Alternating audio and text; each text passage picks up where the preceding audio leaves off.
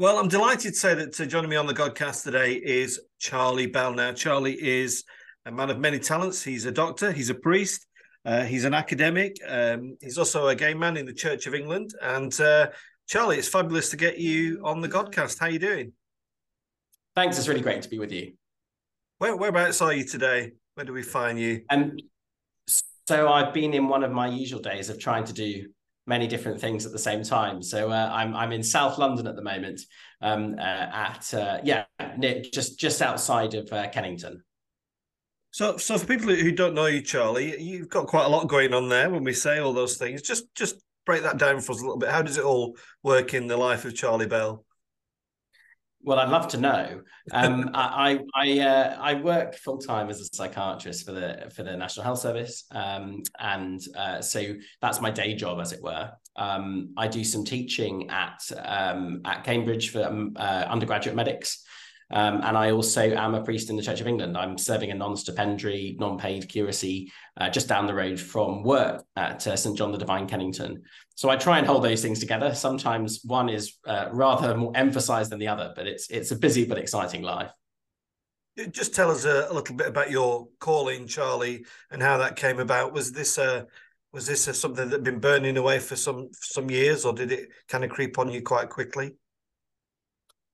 I suppose it was a bit of both. It had been hanging around in the back of my mind for some time. And then when I got to university, it continued to hang around, and I thought, this is annoying. And then got in touch with the vocations advisor eventually, after putting it off for years and years, thinking, if I speak to her, at least she'll say, this is ridiculous, please go away, stop bothering us. And it didn't. And so I ended up going forward into the process. It's been a bit bumpy here and there, but no, it's always been there. I grew up as a chorister in a cathedral, so daily worship and all the rest of it has been a kind of part and parcel of my life, really. So I guess for my family, it wasn't a shock, but it was possibly a surprise that I ended up going forward for ordination. Yeah, and as is very clear and open, you're a gay man, Charlie. I was wondering when you first may have discovered prejudice as a gay Christian. Yeah, it's interesting. So there's lots of people for whom their faith and their sexuality has been a kind of conflict, and that's never really been the case for me. Or it certainly wasn't until I got further into the church, really. I don't know when I knew I was gay. I mean, goodness only knows when people find out, really. But I never really knew I was anything else. It just became clear that was how things were going, and the church I was in at the time, and the school I was in, everything was just, church life was a kind of haven in a sense. Church was a safe place to be. It was a place where you could be yourself. It might not have been named as me being gay at that stage, but it wasn't a place where I was ever worried necessarily about naming it. It was only once I kind of went along to a Christian Union event, actually, and it was a barbecue, which was a good way to get people in. And so we had a barbecue, and then that was the first time I heard that God might have a problem with gay people, at which point I thought, oh, that sounds unusual and odd. And unlikely. And that was the first time that I'd really experienced it. And so yeah. And then as I got through further into the church and the rest of it, I suddenly realized that perhaps the charmed life that I'd lived up until that stage was not quite the experience for the majority of people who are gay and Christian. As you entered that discernment process, did anybody try and put you off because of your sexuality? Were there kind of lots of warning signs about what lay ahead? Yeah, I mean, I think people in a well-meaning way say, are you sure about this? And it was generally people who themselves had no issue whatsoever with gay priests and the rest of it, and possibly themselves even were them, but would say, are you sure you're willing to let yourself in for all of this? And it's tough, isn't it? Because you don't know, and you think, yeah, it'll be fine, but we're all naive. And so there was a sense of kind of naivety, I think, in my determination to go forward. I mean, lots of people will know that the kind of official rules and the strictures that are placed around us and so on. But in a sense, I felt there was something I could do. There was something I could do as a gay priest that was worth doing. Charlie, just unpack that for people, because a lot of people listen and watch the Godcast who who aren't churchy, for want of a better word. Yeah. You say about the rules and the kind of the things you can and you can't do. Just explain that to people who are listening to this and thinking, well, what rules? What's different for you than might be different for me as a heterosexual man? Yeah, sure. So I'm speaking in June of 2023. Just it's useful to know that because things might change. But and I say that because I'm sitting on one of the groups that's reviewing and giving guidance and advice to the House of Bishops as to how things might change the decision making. But actually, at the moment, those of us who are gay as clergy are prohibited from having any sexually intimate relationships. So are committed to celibacy. And that's from the minute that you go into the process. You're asked to sign up to a document which is imaginatively named Issues in Human Sexuality, which rather suggests the truth, which is that we're often issues rather than people. And so we are told you must be celibate, and also we may not get married. So that has been the case. It's not possible to get married in the Church of England. It's against the law, but it's not. We're also not allowed to enter into civil marriages as clergy. So those are the kind of two official strict rules. There's differences between different bishops and different places where you might live, but that's generally the case across the Church of England. Yeah. And what's your feeling about intimate relationships, Charlie? I mean, this is a subject that people kind of don't like talking about, but the reality is that intimate sexual relationship is one of the great joys of a relationship. And you're not allowed to do that. How does that make you feel as an individual? Well, it just feels deeply unchristian. I mean, it just feels like we're separating relationality, the way we relate to one another, intimacy and sexuality, in a totally arbitrary and false way. That's the opposite of what, if we talk about ourselves as embodied people, if our theology is all about us being people who live in bodies and are coherent, integrated wholes, yet we're then told that sexuality nonetheless can be kind of sliced out of that. And for me, this idea of, I struggle to really know what the church means when it talks about sex, to be quite honest. I'm not really sure what the church means when it talks about celibacy. How do you determine if a relationship is sexual or not? How do you determine whether it's intimate or not? How far is too far? And the fact that these questions sound so ridiculous suggests to me that the whole concept of this is completely wrong. And of course, the document which I've just mentioned, Issues in Human Sexuality, was never meant to be used for this purpose. It was a kind of stepping stone on a conversation. And instead, we've got to this state where we basically separate sex from everything else. That seems to me to be both really bizarre and also just deeply, deeply unfair, not only to clergy, because we're used to that, but to partners as well. It's a strange one. I mean, I find it peculiar that in what other job would you be asked these questions? Do you promise not to? Quite. And it just seems really archaic. Which leads me to ask the question, Charlie, what's it like being a gay priest in the Church of England today? It's quite tough. I'm just back from the United States, and the church in America, the Episcopal Church, has kind of not fully dealt with, but in many ways has dealt with this question. And I've suddenly realized quite how difficult it can be to be a gay priest in England. I was having conversations there and getting on with things there, and I realized I wasn't constantly looking over my shoulder or checking the exact form of words I was using, or indeed kind of carrying some of that internalized homophobia that an institution creates for you.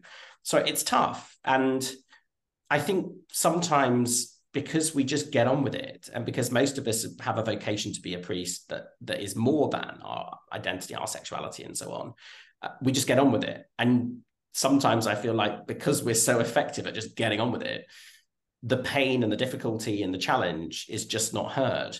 And I think that's a real sadness, because people will leave and do leave the church because it's just the tension becomes too much. Yeah, I think that's really important what you say about that most people just want to get on with it. My own associate priest working with me is in a same-sex relationship, as was my training incumbent, and ultimately they just wanted to get on and do the job, but of course it's very difficult to do that, isn't it, with what is going on, and as the synod has come to this decision, Charlie, that prayers can be offered. This, in many ways, as I suspected it would, has actually created a huge chasm now, hasn't it? What's your initial feelings? Or what were your initial feelings when you saw that was passed at Synod?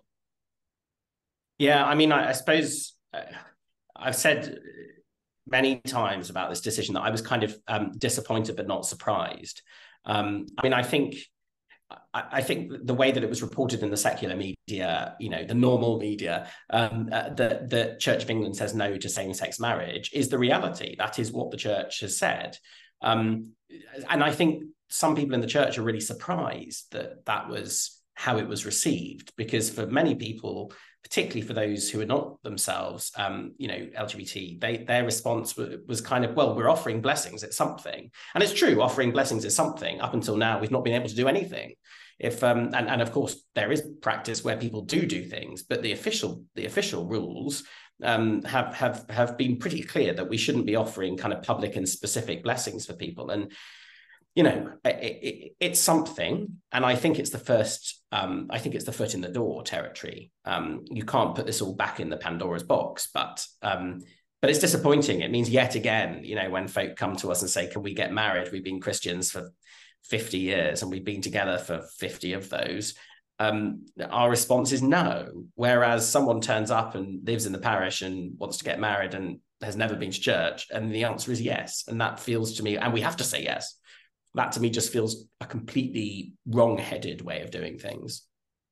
When that was going on at Synod, I have to say, Charlie, that was one of the most stressful things I've experienced as a priest, and I voted in favour of the prayers and blessings, but it was with a heavy heart. I really wanted to say, no, this is not enough, and I think a lot of people in that room felt the same.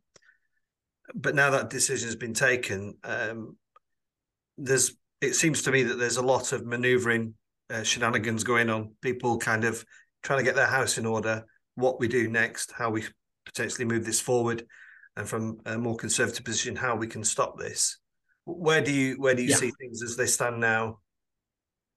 Yeah, I think that's right. I mean, I think there's a lot of noise and there's a lot of fear being stoked, which I really think is, again, without wanting to label people as unchristian, I think it's extremely unchristian as a mode of operation to stir up fear where there need not to be any. Of course, there are genuine concerns about, how people are able to inhabit a space where some people say one thing, other people say another thing. But, there's a really clear concerted campaign to try and stop anything from happening and to push rollback on what's happened from General Synod. My feeling is this is going to happen. It's been very clearly referred to as the implementation groups that we're part of, not there's no kind of, it's not a discussion group, it's an implementation. Of course, there's a disagreement as to what we're implementing. And I think if we don't address things like clergy celibacy and marriage, then frankly, this whole thing has been a bit of a waste of time. I have to say, I'm not convinced there's going to be thousands of people queuing up for this kind of not quite marriage ceremony. There'll be some, because some people have got married civilly, but we need to, there needs to be a significant shift here. And that's the direction that Synod has moved in. We've just got a lot of opposition, I think. And whilst all that's going on, all this debate and conjecture going on, Charlie, there is a whole world of people out there that just don't care, aren't there? They just look at us and think, what on earth is going on? And I mean, I have to say, if I was a gay man, I wouldn't want anything to do with it. What is the thing that keeps you within the Church of England? What is your kind of driving force? Is it to kind of be your contribution to what might happen in years to come, or is it for your self-interest, or is it something else? What is it? Yeah, I mean, it's tricky. So firstly, my involvement in the church is because I think that what we proclaim ultimately as the gospel is true. And I wouldn't be a priest if that wasn't the case. And frankly, I just want to be allowed to just get on with that. I'm a bit of a reluctant activist. People don't believe this, but it's true. I'm involved in this because I think that I'm trying to tell the truth about something. And I think that's what being a priest is about in general. I think there will be change. I'm kept there because of a hope, a genuine hope that things will change, because I genuinely believe that what we're saying is true. I genuinely believe that a church that includes, affirms, welcomes, and recognizes LGBT people in its midst is a healthier and better church, better able to proclaim the gospel of Jesus Christ. I mean, that's my kind of starting point. But I also wonder if I'm called to be a bit awkward. I mean, I think people are in generations, across centuries, millennia even, there have been awkward people in the church who have sat there and refused to move and said, I'm just as much Christian as you, by the way. And you can't say I'm not. And I wonder sometimes if those of us who are kind of raising our voices a bit about LGBT issues are those awkward Christians for this generation. And maybe that's what we're called to be. It's not comfortable for us either. But maybe that's why I'm here. I'm never sure why God called me to the church, really. It all seemed like a very strange idea, but, that's God's fault. I think a lot of priests think like that, actually. Yeah, quite.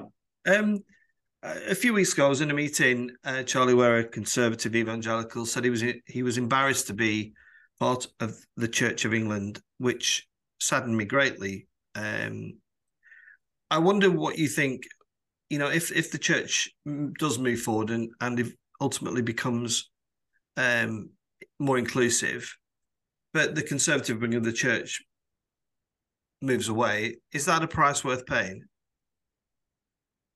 Well, I don't think it has to happen. I think it's a choice. And we've heard a lot about people breaking away, which feels to me to be often sitting in the realm of threat rather than in the realm of wanting to have a constructive conversation. At the moment, the reality is that for many conservative evangelicals, there is a refusal to compromise whatsoever. And even the idea of compromise is itself a compromise. And so in a sense, if people are unable to live in a church where there are differences of opinions that are being honestly expressed, well, I'm not sure how we can call ourselves a church at that point, that the work's already done there. We already disagree. There is already fundamental disagreement within the church.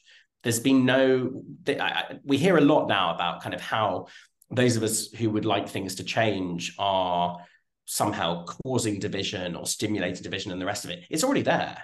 It's just being named now. We're just finally being honest about it. And I really think that the church grows healthier by being honest about what it actually thinks. I don't think we'll see a great turn away. There are plenty of people who are very angry, very upset, very worried about the future.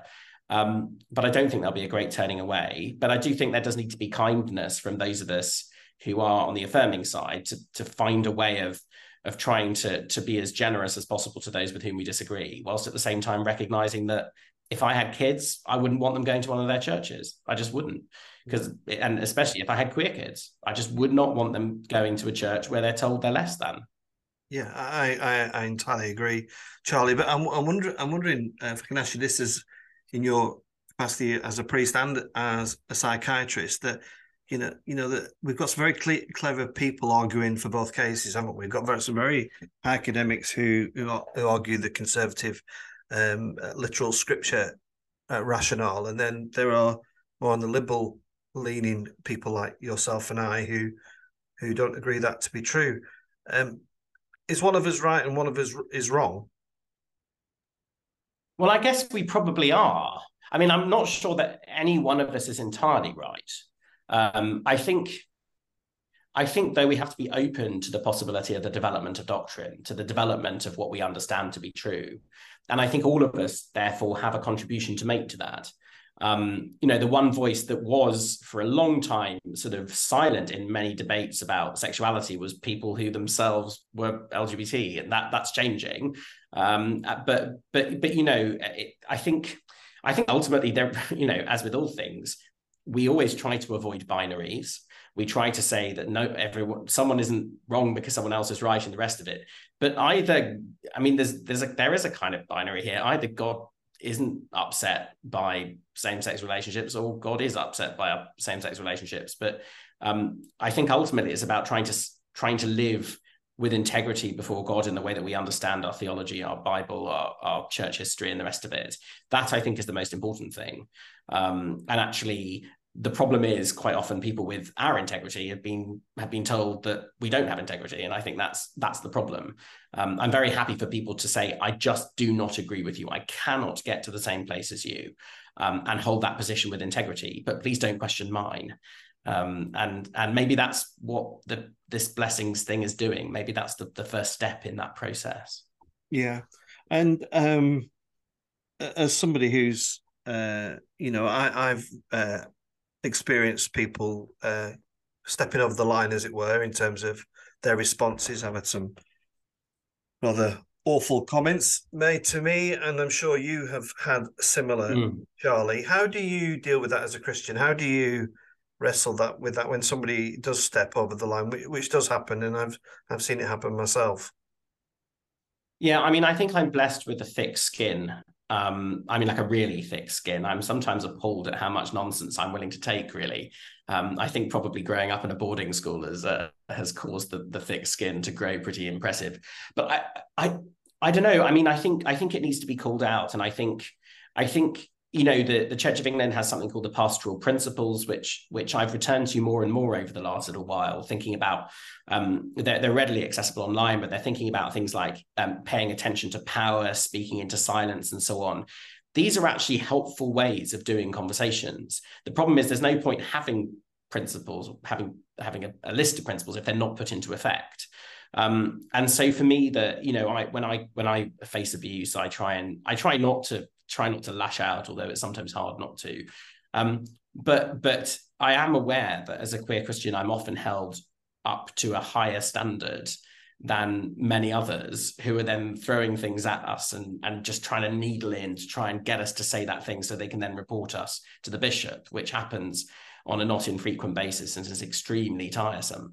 So, it's hard, but we need to speak to each other as Christians. And sometimes we need to remind ourselves as well that we're speaking about other Christians. It's easy to get angry and upset. And sometimes it's good just to remind ourselves that, there's a bigger picture here. Something I've learned through being on Synod is how difficult it is being on Synod and where the Church of England sits in the whole Anglican communion. Do you think that the Church of England holds too much responsibility? I'm kind of going with this, Charlie, with the news from the Ugandan church in terms of homosexuality being criminalized and the church supporting that there, and the very slow response from the senior team of the Church of England. And it kind of, it's like nobody wants to make the first move. And I know that some stuff has come out today as we record this from the Archbishop of Canterbury and Stephen Cottrell, but we're completely different countries, aren't we? We have different cultures, different ways of living. Is it kind of time the Church of England says, no, we're the Church of England, we can't take responsibility for what goes on in the whole Anglican communion? Yeah. I mean, I think it's inexplicable that it's taken so long for the archbishops to have said anything about what's going on in Uganda. I cannot think of a possible reasonable excuse for taking this long. So why did it take so long, do you think, Charlie? I don't know. I mean, it's clear that the other bishops were waiting for the archbishops to say something, or the archbishop to say something. It's clear that wasn't going to happen. And it's clear that other bishops then felt the need to start saying things. And I'm sure, it's reasonable. There are questions around having private conversations with other church leaders, the archbishops or the Archbishop of Canterbury perhaps speaking with the Archbishop of Uganda privately and so on. So there's lots of reasons for things not to be knee-jerk and immediate. But I mean, several weeks is just ridiculous. And so I don't know, but it's inexcusable. And I'm afraid, this is one of those things in which the church should be held to account, and the church will not be held to account. And this will be, it's happened before with Nigeria, it's happened with Ghana. Every time something like this happens, there's a delay, and then people like me are told to kind of calm our heads and to stop getting upset about it. Well, tell that to queer Ugandans. They're going to be imprisoned for being who they are. So, back to your question on the communion, it's really tricky because we have a colonial communion. We have a communion that almost inevitably has a white person as its head. Almost inevitably, that person's a man, and almost inevitably, that person's English. Parce to the previous Archbishop of Canterbury, of course, he was Welsh, but in general, it's going to be from the English Church. So, and yet they're holding this position by right as the head of the whole communion, which is the language that the Anglican Communion uses about itself, not language I would necessarily think is comfortable. So that's very strange. And we've just been tinkering around with the role of the Archbishop of Canterbury, as opposed to recognizing that a colonial communion in a post-colonial age is no longer on. The problem is, if you have a leader like the Archbishop of Canterbury, who's seen as the leader of the communion, how do you get to a position where that person can make a serious statement to another bishop, where it's not seen as a power differential? It ultimately is, and it's white people telling non-white people what to do. We need to move away from that kind of differential, I think, before we can start having the serious conversations which we need to be having. But we're just not having them, and it's just so depressing, isn't it?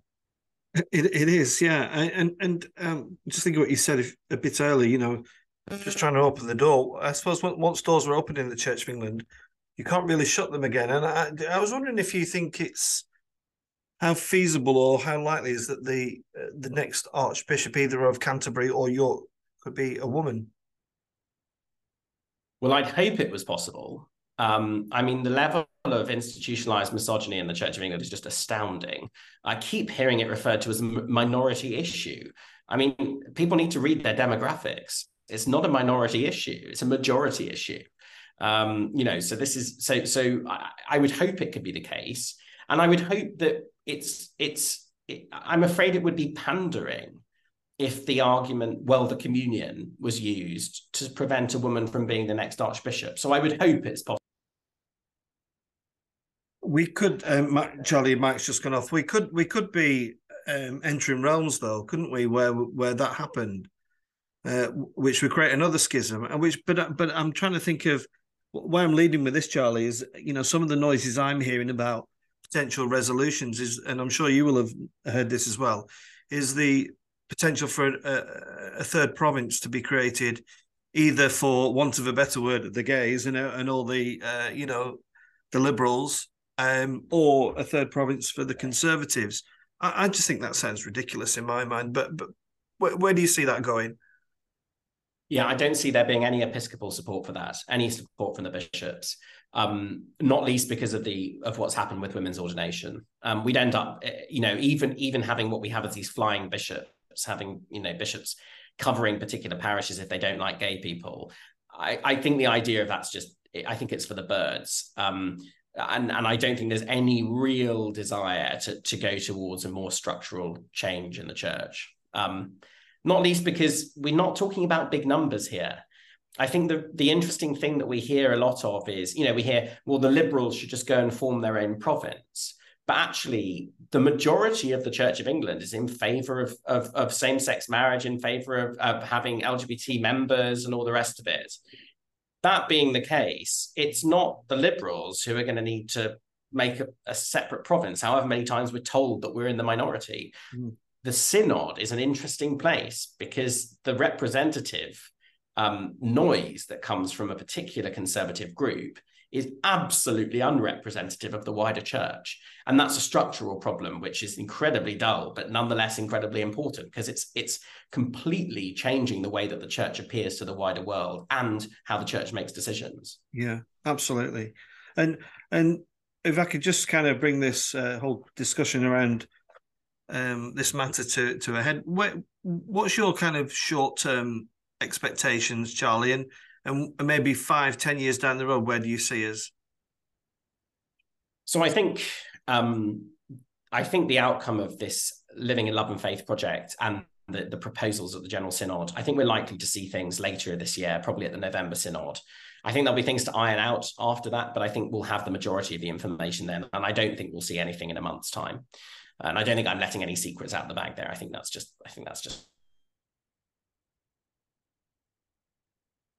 we'll see clergy. I think the celibacy rule. I think what will happen is that the difference between clergy and laity will be lifted.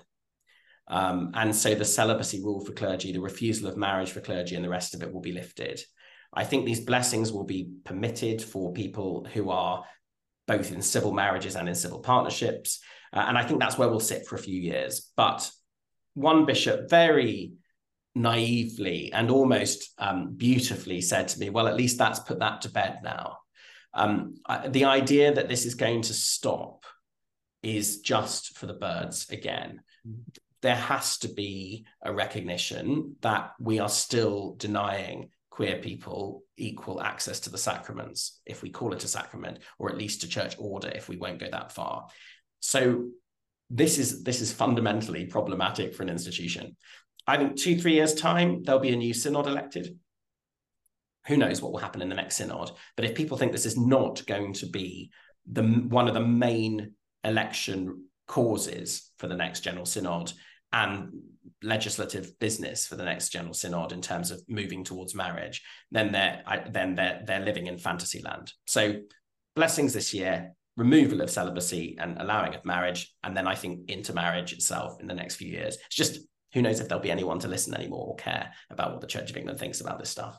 Well, I was going to just say, I think when on my first sitting in synod, the presidential address was suggesting that national attendance now is below 1%. I suppose the question I have is, do you think the Church of England can survive this regardless? Well, I mean, there's all kinds of questions about what the Church of England even is now. The Church of England is changing dramatically in front of our eyes, in terms of the way that we worship, in terms of what we think of ourselves as in relation to the nation. We're no longer a church that marries you if you come calling. We're a church that marries you if you come calling, provided that it's to someone of the opposite sex. We've changed almost by mistake our fundamental relationship with the state. And queer people turn up to churches and realize that they're not welcome, or their families do, so we're producing so much trouble for ourselves. I don't know. I mean, I hope it survives, but I don't think that the institutional survival of the Church of England is the same as the institutional survival, or rather the survival of the gospel. And so I don't know, but we seem so inward looking and so determined to keep it, some of the things we've been talking about, keep everybody in the tent. That's great. I'm in favor of that, but I also want other people to come into the tent. I also want our tent to get bigger. I want the gospel message to be spread throughout the whole country and the world and the rest of it. And we're just failing impressively on that front. It's not just about queer issues, but we're failing on that front, and we've got so much more work to do. Charlie, I don't want to finish this interview on the negatives. Tell me what you love about your ministry, because I mean, I get bogged down in the stuff that we've been talking about, and if people have been listening to this, they will, for the first time about church politics, they're probably thinking, "Oh my goodness me!" But there are some joys, aren't there? Please tell me there are in your world. What are those joys for you, Charlie? There are. People say to me, "Oh, I'm not going to come to your church because I just hear you preaching about gay things all the time." I mean, nothing could be further from the truth. In the church, sorry, hang on. There's something going past the window very loudly. Let me try that again. Yeah, lots of people say to me, I'm not coming to your church because you just preach about gay things all the time, which is just not the truth. The reality is the parish I'm in is the most life-giving experience in the world. We have a huge number of people from the Windrush generation. So we've got a lot of folk from Barbados, Jamaica. We've also got a lot of folk from West Africa, some from East Africa, and a huge number of increased congregation from South America. We have the most unbelievably diverse parish where everybody happens to find ways to get on with one another and not just tolerate one another, but find ways to kind of, rejoice in each other. And at our Pentecost service a couple of weeks ago, we have a lunch afterwards, an international lunch where everyone brings cuisine from their own place. We had everybody trying everyone's cuisine. We had Ecuadorian dancers in the church. In 2 weeks' time, we've got our Windrush celebration. It's just this place is vibrant and full of gospel joy. So the reality is the day-to-day mission of the church is amazing and great and wonderful. And the people that we get to serve makes this all worth it. I just wish we could stop talking about something which to me is so completely obvious and just move on from that and get back to proclaiming the gospel and serving people, because that's what we're meant to be doing. That's what I love. That's what I absolutely love doing. That's why I'm a priest in the first place. Well, amen to that, Charlie. Absolutely. Charlie, it's been lovely talking to you. I've been following you with interest on Twitter. I want to thank you for what you're doing for the cause, because, we might not change the world today, but I think people like yourself are hopefully creating a new landscape down the road, and that's really important.